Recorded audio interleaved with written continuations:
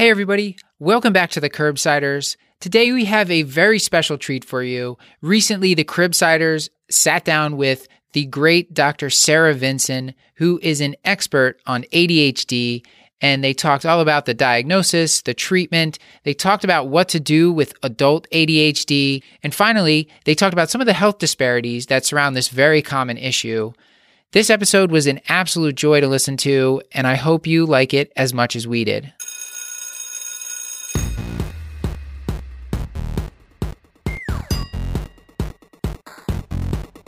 Continuing education credits for physicians and other healthcare professionals is provided by VCU Healthcare Continuing Education. Check out cribsiders.vcuhealth.org for more information. The Cribsiders podcast is for entertainment, education, and informational purposes only. The views and statements expressed on this podcast are solely those of the host. Welcome back to the Cribsiders, everyone. Howdy. We are joined tonight by our outstanding co-host, Dr. Krista Chu-Manchu, and incredible medical student producer, Angela Zane. Say hey, Angela. Hey, y'all. We are so excited tonight. We had an outstanding guest, Dr. Sarah Vinson, who discussed ADHD and all of the deep structural components that come with the diagnosis of ADHD. It was a wonderful episode. I learned a ton. It was challenging. It was beautiful. It was wonderful. But first, before we get into some of the content, Chris, I forgot. What do we do on the show? Well, we are the Pediatric Medicine Podcast. We interview leading experts in the fields to bring you clinical pearls, practice-changing knowledge, and answer lingering questions about core topics in pediatric medicine. And Angela, can you tell us a little bit about Dr. Vinson and who she is? Yeah, so we're really excited about our guest today. We talked to Dr. Sarah Vinson. So Sarah Y. Vinson is a physician who specializes in adult, child, and adolescent and forensic psychiatry. She completed medical school at the University of Florida and trained in general psychiatry at Cambridge Health Alliance with Harvard Medical School. She then returned to the South to complete fellowships in both child and adolescent and forensic psychiatry at Emory University School of Medicine. In addition to providing mental health care services, such as psychotherapy, consultation, and psychopharmacology through her private practice, Dr. Vinson is an associate clinical professor of psychiatry and pediatrics at the Morehouse School of Medicine. Today, she teaches us about how to responsibly diagnose ADHD, first-line treatments based on how old your patient is, and why race and racism are important to consider. Okay, let's get to it, guys. Did you guys see that squirrel outside my window? No, I was really focused on my script. Dr. Vinson, thank you so much for coming to the show. We're very excited to have you. I am extremely excited about this topic because ADHD is something that I struggle with a lot. And so I'm Justin Burke. We're the Cribsiders. We're here with our wonderful producer, Angela Zane. Angela, you want to say hello? Hi. All right. We're excited to have you. And so, Dr. Vinson, one question. We always try to be informal in the show, and so we'd like to ask permission, but for informality's sake, are you okay if we call you Sarah for the show? Absolutely. Excellent. Thank you so much, Sarah. We want to get to know you. We want our show guests, audience to get to know you. Can you describe yourself a little bit to us so that we know who is Dr. Sarah Vinson? Sure. So when I went to medical school, I thought I was going to be a pediatrician, but then I fell in love with psychiatry. So naturally, I became a child psychiatrist and have ended up doing integrated care as well. So I'm sort of a pediatrician groupie, and I am an associate clinical professor of psychiatry and pediatrics at Morehouse School of Medicine. So my first question is the one I almost always ask is, do you have a favorite failure and what did you learn from it? Man, a favorite failure. I would say for me, it was actually that first year of medical school because it was such a huge adjustment for me in terms of workload and learning how to study and all of those things. And it was really a gut check for me about how badly I wanted to be a physician. And so feeling as if that was at risk reinforced to me how important it was that I pursue this work. And things have gone pretty well since then, but it's humbling and it gives me a certain perspective. And it also, I think, enables me to encourage students in a way that I wouldn't if I hadn't had that experience. So I'm grateful for that. And for the, first year medical students, it gets better. My first anatomy test was one of the most humbling experiences in the entire academic career. And I feel you. Angela, you want to do a question? Sure. I really love this question. Because I'm always looking for new recommendations. What is a book that every physician should read? So given some of the things we're contending with in society today, not that they're new in society, but that we're paying more attention to, I do think How to Be an Anti-Racist is an important book because a lot of well-intentioned people think, well, if I'm not a bad person, if I'm not mistreating people, then I'm not part of the problem. And what I love about how this book presents it is that if we just perpetuate the status quo, those actions are actually supporting a racist system, which I know is a challenging thought for people. But I think that after reading it, you'll understand why the author frames it that way. And as physicians, we have so much authority and power and privilege. I really do believe that if we got this right or got this closer to right, it could mean a lot for how our society as a whole operates. I love it. I think that's something we're working on individually, but also as an organization and podcast. And I appreciate you saying that. Why don't let's jump into some content. So in treating a patient, so our patient, Jordan, we have done a great job of identifying that he has great social support. He is set up with whatever resources he needs, though we feel confidently that he meets the diagnostic criteria for ADHD. In addition to the behavioral interventions, we've come to a decision that we're going to start pharmacotherapy. The list of medications, it is overwhelming for me and especially Chris. And just there's, so that was a joke, Chris is at Spin, sorry. There's a lot of different medications that seem to have a different formulation of short-term versus long-term. Can you break it down for a simple person like me? What am I doing first line? How am I managing this in the primary care office? And how much can I really do without, needing to have them go to a consultant or specialist if I feel comfortable? What are the basic first line things that a simple primary care doctor such as myself could do? So the list looks overwhelming, but at the end of the day, it's really methylphenidates, amphetamines, and alpha-2 agonists. They all fall into one of those three categories. Let's start with that. So what I suggest to pediatricians is that you get a couple of methylphenidates you feel comfortable with, get a couple of amphetamines you feel comfortable with that are also covered by the formularies of the insurers you deal with the most, right? Just start whatever is preferred for the formularies that are most common in your clinic, learn those drugs. Because again, amphetamines, methylphenidates, alpha-2 agonists, it's one of those three. Typically, I will start with a stimulant because the effect sizes for treating ADHD symptoms are better for stimulants compared to the alpha-2 agonists. If you have issues with tolerance because of appetite suppression or poor sleep, then your alpha-2 agonist would be better medication choices. In younger kids, I tend to start with shorter acting because I may have to play around with the dose a little bit more. But once I get a sense of what dose they need, switch to a longer acting so they can just take it and be covered for school all day. But most of the time, if it's straight ADHD, they're going to respond to the first or the second medication. So don't stress out about that long list and think you're doing your kids a disservice. Just know a couple of amphetamines, a couple of methylphenidates, and your alpha-2 agonist, and you'll be able to serve most of the kids in your clinic just fine. So the first question I usually get from parents who don't know much about ADHD is, I want to give a stimulant. And they're like, my kid's bouncing off the wall. Why do you want to give them a stimulant? Can you explain that a little bit? And so part of the problem with ADHD is that it's kind of a misnomer, right? It's not that they have a deficit of attention. It's that their attention is all over the place and it's not appropriately focused. So it's almost as if they have too much attention because they're paying attention to Miss Smith and to Susie and to Timmy and to the bird outside the window, right? So you're trying to get them to focus in. And for the way that their brain works, for the dopaminergic tone in their brain, this puts them more in line with what you would need them to do to be able to focus that a more typical kid their age would be able to. And so, attention deficit is sort of like I said, it's sort of a misnomer. So it can make it a little bit confusing. But for their brain, it's actually going to help them focus better because their attention is there. It's just all spread over the place. And so as far as a general strategy for treatment, if I may, selfishly, so that I can get feedback, what I have typically done, would love feedback if this is the right thing to do. For most of them, I will start on a methylphenidate that is long-acting once in the morning, see how it does. We can titrate the dose a little bit. And if they say, Dr. Justin, this works great, but at 1 or 2 p.m., it's starting to wear off, then I'll supplement with a shorter term. But that is the extent of I feel comfortable with. But is that a reasonable strategy? Is that what we should be doing, essentially?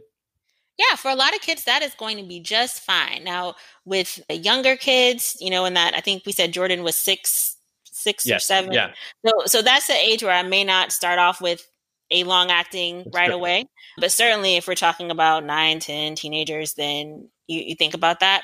If the child is really anxious or the parent is really anxious, then sometimes I'll start with a shorter acting just so that I can reassure them it's going to be gone in 3 hours or it's going to be gone, right? And so I can sort of head off some of the anxiety around taking medication by starting with a short acting and explaining that to them. But, long acting, especially if you're trying to get through a school day, is the preferred method once you realize sort of what a child needs. The other thing that we have to keep in mind with dosing is that there's a lot of variability around how much support kids have in school for taking medication. So I have some families where, they're at school where they don't even have a full-time school nurse. So thinking about trying to dose at school is not very feasible. I have some families where mom might be working overnights and she doesn't get home till 10 in the morning. So dosing at school is actually the preferred option for them because they're going to be able to more consistently get it there. So even when it comes to medication doses, we have to look at that child in the context of their family and in the context of their school environment and figure out sort of what's the best place for them to consistently get what they need. And when would you switch from a methylphenidate to a methamphetamine? So I will typically start with methylphenidates because there's some evidence they may be a bit better tolerated. But if the methylphenidate isn't getting me what I want at a higher dose, then I'll think about an amphetamine at that point. The other thing I'll say too is that, these medicines work. And we don't have studies that say, this one is so much better than the other stimulants. And so part of prescribing, particularly psych medications, is getting buy-in, right? So if mom is completely convinced that brand name X methylphenidate is going to work for Timmy because Timmy's cousin was on brand name X methylphenidate and their insurance will cover brand name X methylphenidate, by all means, I will prescribe you brand name X methylphenidate. So that's the other thing to keep in mind too. Or if they're convinced that brand name X methylphenidate made my cousin psychotic, we will stay away from that one. I'm not going to argue with you about, we'll take that second sort of stimulant in our toolkit and we'll give them that one instead. Are there other nuances that we have to worry about when we're prescribing medications or other hurdles that we have to consider? What are some of the common hurdles that you often come across? Some of the other things you run into, certainly the appetite suppression is a common side effect. Everyone doesn't get it, but it's common. And so I always have a conversation, and I'm sure pediatricians are better at this and psychiatrists as a whole, with parents and families about what they're eating for breakfast and about the need that they actually have a real breakfast, toaster strudel, ramen noodles. We're not counting that. I need something that's more, robust and has some protein and, all those things. So I proactively talk to them about, their appetite may go down at lunch. I'm less concerned about when they get their calories as long as they get them, right? So having conversations with families about breakfast, having conversations with them about, I know family dinner time is at 5, but Lauren may need to eat a little bit later because if her medicine is still suppressing her appetite at 5, she's not going to eat. So, let her be special in this way because of the medicine. So I really talk a lot about the food and then give them a heads up about sleep, because what we can see with ADHD medication, well, particularly the stimulants, is that the side effects may hang around longer than the effects that we want. So even though they can tell at 3:00 that medicine is not helping with his hyperactivity anymore, at 8:00 it still may be impacting his sleep. So making sure that, parents are monitoring that and that you're following up about how their sleep is doing when you make any changes with stimulant medications. So when you're having a sleep issue, would you consider switching to a different type of medication, which may be shorter acting in terms of the side effect? Or is that how you would mostly approach something like that, other than maybe some other behavioral or changes in terms of their environment? Yeah. So if it's a new sleep issue, because a lot of these kids have sleep issues at the beginning. But if it's a new sleep issue, then definitely think about a shorter acting or sort of a mid-range medication instead and sort of mitigate that side effect. But if we can't, then by all means, we may think about a shorter acting, or we may end up going to an alpha-2. Can we get a quick example of an alpha-2? Atometzatine. So atometzatine is a selective norepinephrine reuptake inhibitor. Oh my God. I'm lost. I thought I was finally getting it. I thought I was getting it. So guanfacine, I always forget what the brand of generic is. So guanfacine and clonidine are your alpha 2 agonists. So those are your alpha 2s. That makes sense. Now your short acting alpha 2s are off label for ADHD treatment. Your long acting alpha 2s are not. That has more to do with the short acting ones being old. So there was no financial incentive for any insurance company to get the FDA approval for them. Whereas the long acting ones are newer and on patent. So there is a financial incentive to do the studies and get the FDA label. So just so you know, you are going off label, but you're still within evidence base if you use a short acting alpha 2, which is normally, if you have a kid on public insurance, what you end up having to give them. And so atomoxetine, is that one that I should leave for the psychiatrist, or is that's like our fourth line? Yeah. And so it ends up category wise being a third line medication because it doesn't work as well and it takes longer to work. This is great. That one sucks. Right. And so it ends up being the medicine that you use only if the other two, just don't work, because it literally takes weeks to kick in, and then it's not as effective. This is great. One question I have about atomoxetine is I use it sometimes in my adults, especially those with history of use disorder. And I was wondering, definitely we see this in maybe our adolescent population as well. Is that a similar case scenario in which you might consider that as an earlier line therapy? The effect size is so much better with stimulants. I really see it as doing people a disservice not to give them the best drug for their condition, if you can do so safely. So even if I'm concerned about that, that's not going to be my first sort of approach. And I know we're staying away from brands, but there are medications that are less likely to be abused. So the amphetamines compared to the methylphenidates are more likely to be abused. Short acting compared to long acting are more likely to be abused. There are medications with formulations that require passage through the GI tract in order for them to be active. So if you're doing things like crushing it up and snorting it or shooting it up, you won't get high from it. So you have things that you can do within stimulants to decrease the chance of abuse. And what we know is that untreated ADHD is a risk factor for substance use disorders. And so we want to make sure we're adequately treating their ADHD, because this is a risk factor that is within our power to address. And so unless they've abused stimulant medications before, I will still try to do that. And it may look like, a family member holds it, right? Because most people, if they have ADHD and they're using a stimulant medication at the dose it's prescribed, in the way it's prescribed, right? So if you're crushing it up and snorting it, that's like another ballgame. But if you're taking the prescribed amount, you're not going to get a buzz. It's not going to have enough dopaminergic effect to be positively reinforcing in the way that things need to be in order to be addictive in that way. And so it becomes a problem when they're taking too much or they're taking it in a different way. But if they're taking it the way you prescribe, it's not going to have that same risk. Thank you. Are there other things that we need to monitor a patient for as we continue to treat them? Other than obviously monitoring whether their ADHD symptoms are improving, are there other things that we need to be aware of? So something that's really, really important is following up if there are concerns about learning or if there are concerns about intellectual disability. Because sometimes what can happen is once children aren't behavioral problems anymore, they can fall off the radar. So if they're quietly getting like C's and D's while they have some unaddressed reading disorder, then they can sort of get pushed through the system and not get the supports that they need. So it's really important to follow up on how they're doing academically, on what they're understanding in class, on what they're not understanding in class, and where their special education process is, if that's a relevant issue for that child, and making sure that doesn't fall off the radar just because he's not getting suspended or expelled all the time anymore.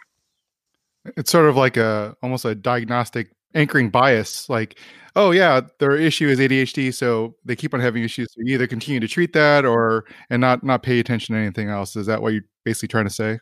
Yeah, and it's really easy for their Vanderbilt looks better. They're not getting in trouble anymore. The adults are happy, but the kid still isn't reading on grade level, and there hasn't been an intervention, right? So really following up with that, because I see that And that is something I try to really actively work against, is that, once it's not inconveniencing the adults anymore, that the kids' other sort of quieter issues that are going to be more impairing long-term, quite potentially fly under the radar. Now, as we treat our ADHD and maybe uncover other learning disabilities, do we ever worry about, do you ever see like uncovering of like other mood disorders?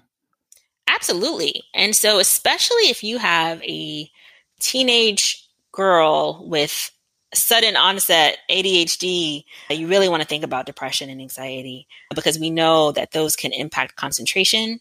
People can fidget as a result of being anxious. You may have agitated depressions. So that's why that psych review of symptoms is so important. And there's a way too that being a child with untreated ADHD, or even with treated ADHD, but that is still impairing, makes life more stressful for you. Adults are yelling at you all the time. You're getting into trouble. You're not getting your work done the way your other classmates are. You're interrupting so the other kids don't like you as much. So it can be a stressful life to have this disorder. And so we know that stress increases risk for things like anxiety and depression.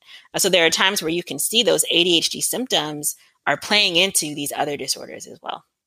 So my next question is, often when I'm treating adults with ADHD, as you say, there's a lot of comorbid depression, anxiety. I've always been taught I need to treat the mood disorders or make sure that I'm addressing them at least at the same time as the ADHD. Is this a correct way of doing this? Do I need to make sure their anxiety is better controlled before I start them on medicines, or is this not like a thing? Well, they might be anxious because they're operating in the world or trying to operate in the world, and their brain can't pay attention in a way that allows them to do it well, right? So it may be that once they feel more capable and they are more capable, that the anxiety starts to abate. And maybe they don't need fluoxetine on top of their ADHD medication. And so it sort of comes back to function. In this visit, in this moment, what is the thing that is more impairing for them? What seems to be the thing that's driving this for them? And it may be that they say, I don't like the idea of being on a stimulant, but I'm really depressed and these things are happening. And so they're much more amenable to bupropion than they would be to an amphetamine or a methylphenidate, right? And so I always start with function. Like what's the big driver here? And then look at sort of what they're open to doing and what they see as the biggest issue. Because it may be that, I, as the provider, say, you not completing your schoolwork is the big thing, or you not keeping up at your job if you're an adult is the big thing. And they may say, my lack of sex drive is the big thing, right? So you're going to have different approaches depending on what is most pertinent to that patient. And, what I talk to my trainees about all the time is the best treatment plan is the one that is medically indicated, but that the patient is able and willing to follow. And so you always want to get their buy-in and their understanding and their sense of what the actual problem is, because sometimes it's not the same as ours. Oh, that's a great pearl. Yeah, I love that. That we can use that as a standalone soundbite. I think this is great because I think we're talking about a lot of the challenges in what comes with young adults and adults that have ADHD. And so I'd love to transition to talk a little bit about how the diagnosis and treatment is a little bit different for young adults. And so maybe Angela, can you walk us through our next patient? Sure, yeah. So after that long visit, your next patient is Miles, and Miles uses they, them. So they have no significant medical issues, but they do say they have trouble concentrating. They're trying to go back to school, but they're finding it hard to study for tests. They say this has really been an issue all their life, but doctors and teachers never really address it with them.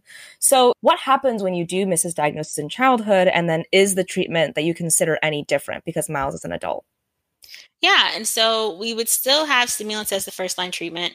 We would still think about organizational things and measures to help with, executive functioning problems.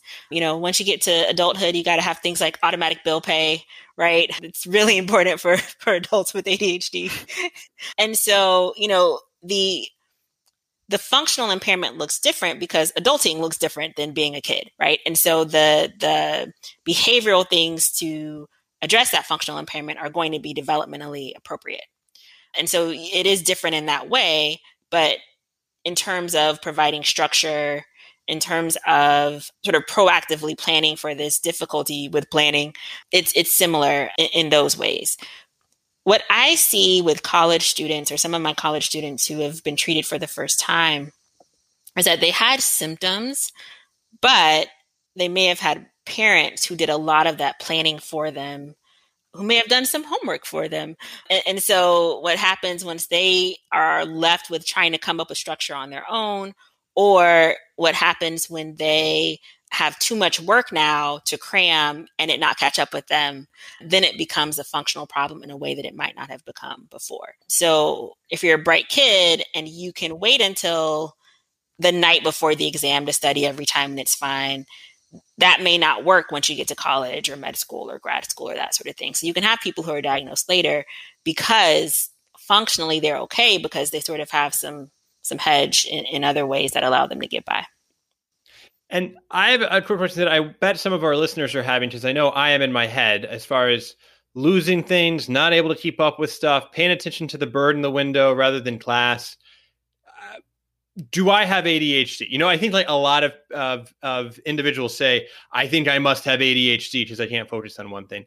And so especially in the young adults who are struggling through college or struggling through studying, how can we help kind of tease that out, again, to see if this is a diagnosis that needs treatment or if this is a struggle of adulthood that I'm still going through? Sure. So, the big thing is functional impairment. So how is this getting in your way? How would your life be different? Does the physics professor say this homework should take 2 hours and it's taking you 6? Or do they say it should take 2 hours and it takes you 2, but it's just a really crappy 2 hours and you don't like it, so you'd rather, get on Instagram, right? So there are questions around how much is this getting in your way versus maybe this not being a good match. But something you can see with college students is that, they may be in majors that people feel like they're supposed to be in, but there are things that really aren't of interest to them. And it can be really hard to study for long periods of time about things that aren't of interest to you, especially when you don't have the same sort of structure for studying that you had once you were in high school. And so it gets to, does your ADHD only kick in when you're studying organic chemistry? Or does it also kick in when you're trying to do other things too? And so looking for the common threads and sort of universality of the ADHD symptoms in other places. So one thing I've heard, and this is part of my practice, I'm asking for permission whether this is an appropriate way to go about this. Is I definitely have some of my young adults and my even older adults come to me and say, I think I've always had ADHD and it's affecting my work or my grad school or whatnot. I go through a couple different steps. I don't have Vanderbilt's, but I often use the adult ADHD self-report scale sort of to help me as a guide in terms of knowing symptoms. And then I often may ask spouses, or I'll even ask them, like, if they're younger, I was like, can I talk to your mom on the phone? And just sort of looking at the different environments that they might have symptoms. Is this an appropriate way to looking at these later diagnoses? That's absolutely right. And a lot of times for people with adult ADHD, partners, family members are really important. I mean, with kids, you sort of default to asking their family because their family had to bring them in. But it matters for adults too. And what we find is the studies that look at, does ADHD persist into adulthood? If you just ask the patient, the number isn't nearly as high as if you ask the people around the patient that are part of their life. Right? Because they're still noticing things that, the patients sort of had this brain their whole life, so they may not even pick up on it. But that is absolutely the right approach in looking at the, adult ADHD rating scales. And there should be, if it's truly ADHD, there should be symptoms going back. They may not have been as impairing, but there should be symptoms going back. So you do want to get that retrospective history. The other thing I'll add is that there are adult ADHD workbooks that can be really helpful. And part of the work with those workbooks is engaging a spouse or a partner for that accountability and that structure and helping people with those things. So great job. Whew, I'm glad I've been doing it right. Angela, you want to follow up on our case? Yeah, so one thing that we should mention about Miles is that they're Black. Usually, so I do want to say we do not use race in a one-liner about a patient, and that's because race is socially and politically defined. So that means that the definitions of race are not consistent and definitely not biological or genetic. Often it's also used as a proxy for something else like skin color, class, toxin exposure, stress from racism. But in this case, it is something relevant that we want to explore further. So there's a lot of inequity when it comes to ADHD treatment and diagnosis in kids of color. So Studies suggest that Chinese kids are less likely to be diagnosed with ADHD, and it's very well studied that Black and brown kids are somehow both under and overdiagnosed. So I would love to hear your thoughts on this. Yeah. And so, what we see is that there are ways that medicine and psychiatry have been used to sort of perpetuate extant social hierarchies, right? And the people who make the rules, the people who write the diagnostic criteria, a lot of times the people who are administering the diagnostic criteria are people who are in certain, parts of this social hierarchy. And so, medicine is certainly not colorblind, but we act as if it is, and that the patients are the ones who have like the culture, and medicine doesn't have a culture, but medicine absolutely has a culture. It is I, the doctor, tell you, the patient and the family, what is wrong with you and what you need to do to get better, right? The culture of medicine doesn't lend itself to our taking a step back and saying, maybe for Miles, the teacher is less tolerant of some typical behaviors because they're more likely to pathologize him because we live in a society that primes people to associate Black with bad. And maybe what he needs is more school supports, or maybe we need to think about how else he navigates that class. And maybe what the mom is telling us about her experiences at school are actually valid and not mom being unreasonable about what's occurring there. And so children's mental health symptoms happen in the context of their lives, and their lives happen in the context of their families, and their families are in the context of the larger society. So you're absolutely right. Race is not a biological construct, and we need to make sure that we're not practicing biological determinism and some of the things that we have done in medicine that have been part of the problem. But we also can't ignore what it means to be a Black boy in America and how that may be playing into what happens. And part of what I end up talking to parents about, especially in my public sector clinic, where they're in neighborhoods that are over-policed, where the same behaviors I see in my private practice clinic that none of the kids get arrested for, the kids in my public sector clinic are doing the same thing, but they do. Part of my informed consent process is about what I alluded to earlier around the risk of not treating. It is not fair, but the reality is society has less room for error for your boy than it does for other kids. And so we can't afford to have him not graduate high school, because if you're a Black boy, you don't graduate high school, there's a 60% chance you're going to be arrested and incarcerated. And it's not fair, but we have to be really proactive about doing what we can to protect you and think about sort of what the broader implications are of your child going untreated and going through a system that's not serving him well with these symptoms that we actually have some ability to address. And it may be that, the reluctance to doing it could be any number of things. So, another thing that I see come up a lot, and you can see this in other communities too, is the fear of becoming dependent on substances. I didn't see substance use disorders actually get treatment until I was a medical student. For the people who don't know or haven't figured out, I'm Black. But growing up, the people who I knew with substance use disorders, like, they went to jail. Like, it wasn't this medical condition that people got treatment for and got better on the other side of it. Like, it was this thing that was sort of a life sentence in its own way, right? And so the fear of addiction, the fear of being on something that is habit forming may look different in a different community because of the realities of accessing treatment and structural racism inherent in treating substance use disorders and the stigma that goes with that. And so, it's really important not to assume that if the family is resistant, that it's just because, minority people have stigma, but to ask questions about what they're concerned about and then provide psychoeducation around how you can mitigate that risk or why that risk isn't as big of an issue.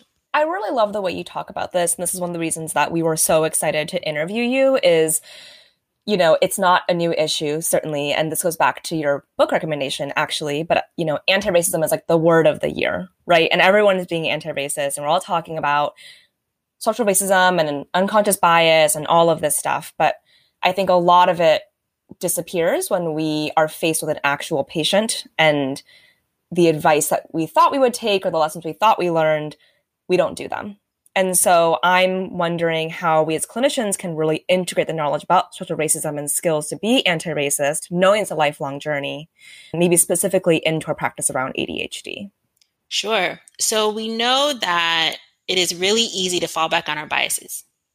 So if we are burned out, if we are not in a good place, that's going to rear its head more. So self-care is important when it comes to these issues. The other thing that I would challenge people to do is to sort of acknowledge what their bias is and look for information that goes against it, right? So if I assume that you just like basketball, maybe I ask you about anime or Fortnite or other things that sort of round out who you are as a person that don't fit you into this peg. And then on a sort of bigger practice level, I would encourage people to look at what happens in their clinic. Are more of your Black boys being diagnosed with ODD and more of your white boys being diagnosed with ADHD when you go back and you look at your charts? Are you going back and looking at your charts and seeing if that's happening? Is your clinic or your hospital system that says we're being anti-racist actually looking at, things along those numbers? And if they're not, when you're in meetings or you're having discussions about this, that you don't let them off the hook with having their annual diversity day grand rounds, but that you actually challenge them to measure and look at things and then do things to fix them. I think this is amazing. I think it's something we should do. Every residency program should be doing this as a QI project who's trying to find ways to be more involved in this. Is there evidence to support this? I assume that there is, but is there a association between the diagnosis and the socially constructed race of the patient? Can you talk a little bit about that? Absolutely. So what we see is that the diagnoses that are more negative, ODD, conduct disorder, are more likely to be attached to Black kids. Whereas, mood disorders, maybe even ADHD are more likely to be attached to non-Black kids or non-Hispanic kids. And so, and it's part of that same narrative, right? Like, if you're bad, if you're delinquent, if you're these things, then this diagnosis seems to fit better. The other big piece of that is the way that our society understands and thinks about the pain of marginalized groups, right? So it's very easy for me to say, you're talking back to your teacher, check ODD. It's harder for me to think about the fact that maybe your teacher is treating you differently. And how do I examine that? And maybe your school isn't addressing your reading disability and you're frustrated in class and that's why you're acting out. And sometimes it's harder for this kid to tell you this, right? So if you're supposed to do what adults say, but adults are not helping you, adults aren't there for you, adults aren't advocating for you, they may come into the pediatrician's office or the family medicine doctor's office and not expect you to advocate for them either, not expect you to listen to them either. And so some of the things that have to do with like depression, anxiety, learning issues require a certain level of trust that the child is able to confide and talk to you about these things, whereas some of the other diagnoses don't. And bridging that gap or having that trust may be harder in dyads where there's that gap. Do you find ways to ask patients about how their race affects their experience? Yeah. And so, there are ways that it may come up naturally. It's not uncommon that they talk about how the teacher's treating them, or with my adult patients, how they're being treated at work. And I'll ask them, do you think this has anything to do with it? Like, what's the makeup of the people around you? What's it like to be the only Black person? Or what's it like to be, right, the only whatever, fill in the blank in the boardroom and say something and nobody listens to you. And then somebody says the same thing you said. And all of a sudden, everybody's paying attention to that same idea. So it definitely is something that we discuss, but it ends up coming up as part of their experience of navigating sort of through life. And I ask them about sort of what they think things are connected to.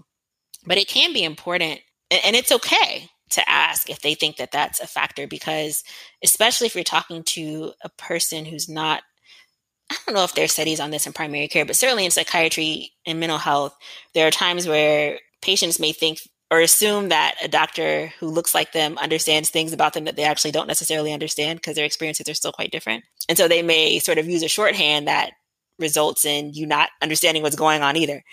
So it always comes back to being curious, asking the patient about what's happening, getting them to explain things, and seeing sort of why they think things are happening to them.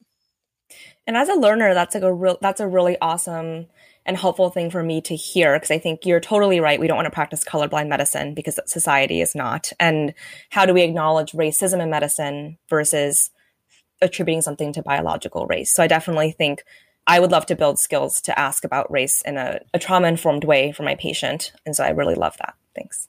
Yeah. And, speaking of the colorblind thing, so, and I remember when I was in training, I did my general psych training at Cambridge Health Alliance. And one of the folks there talked about, well, I'm colorblind, so we don't really need to discuss these things. And my response was, when I hear a white person say they're colorblind, what I hear you saying is you assume all people are like white people. Unless you have made it a point to learn about other people's experiences, you don't know what it's like.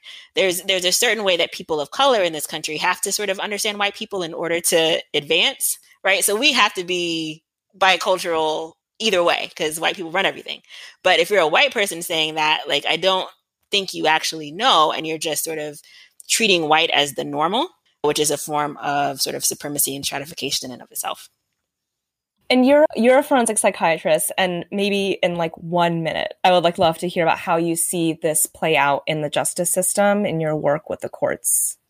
Absolutely. So that issue of society having less room for error for certain people, when these diagnoses are not treated and it results in behavior that is differentially criminalized, that can lead to this trajectory of juvenile justice and adult system problems. The other way that it becomes a problem, if we just say ADHD, ODD, and don't diagnose the PTSD, anxiety, depression, is in the adult system, that ODD conduct disorder is seen as a precursor for antisocial personality disorder. And nobody's paying attention to the fact that this kid went to 6 different placements between middle school and high school, and that this was a lot of trauma. And so the way that chart reads, if it's ODD conduct disorder versus PTSD depression, to a prosecutor, to a judge, to an evaluator, absolutely has implications for how the court system treats them. So if you are working in communities that are over-policed, that are overrepresented in the criminal justice system, it doesn't just have implications for treatment. It can actually truly have implications for what happens to them if they ever get into trouble with the legal system too.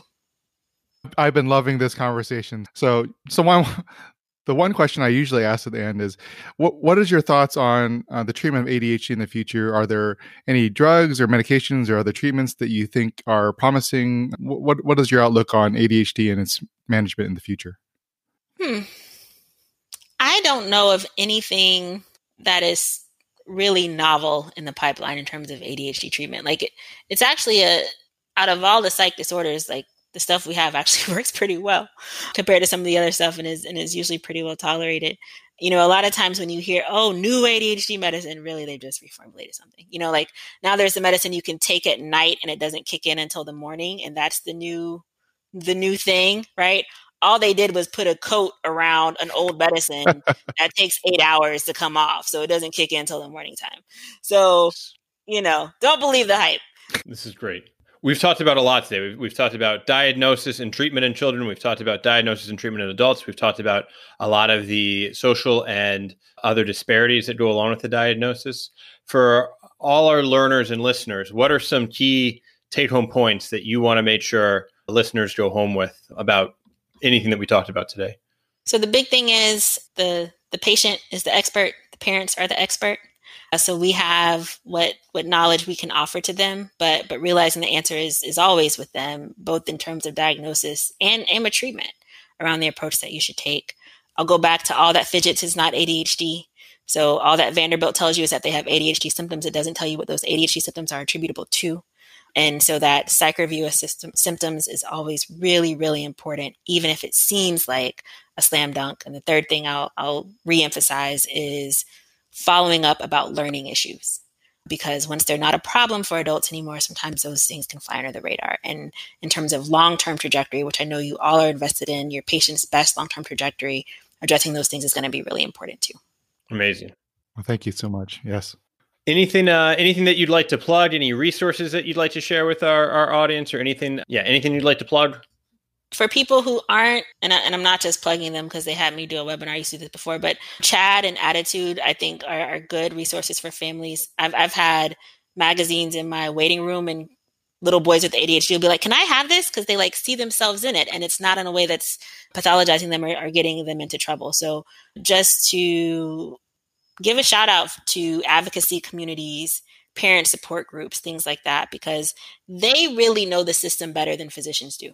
So in terms of families navigating school systems, behavioral health systems, referrals, don't underestimate the importance of parent peers, youth peers, organizations like NAMI, CHAD, things like that.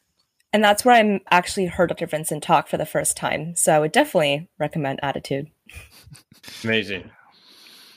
Thank you so much for joining us. This has been incredible. I learned a lot. I think people are going to love this. I love this. We really appreciate your time, and it's been a pleasure. And thank you so much for joining us and educating us about these topics. Yes, thank you. Well, thank you for having, and thank you to Angela for being persistent, because things have been crazy. And I was like, okay, she's going to keep calling me, so let me call her back. So thank you. This has been a pleasure. And we're here. Thank you. What a great message. I love that. Great. This has been another episode of the Cribsiders. It's for the kids. Sure is. Get show notes at thecribsiders.com/podcast, where you can sign up for our mailing list at Knowledge Food Formula Feeds to get our weekly show notes in your inbox. We are committed to providing you with high-value, practice-changing knowledge, and to do that, we need your feedback. So please subscribe, rate, and review the show on Apple Podcasts, or contact us at thecribsiders@gmail.com. A special thanks to our wonderful producer for this episode, Angela Zane. Thanks for joining us. I've been Justin Lee Burke. I'm Angela Zhang. And this has been Chris, the Two Man Chew. Thank you. Good night. You've already listened to the entire episode. Now claim CME credit. Continuing education credit is provided by the VCU Health Continuing Education. VCU Health is jointly accredited by the ACCME, ACPE, and ANCC to provide continuing education for the entire healthcare team. Check us out at ce.vcuhealth.org/Cribsiders for more information and to claim credit after listening to this episode.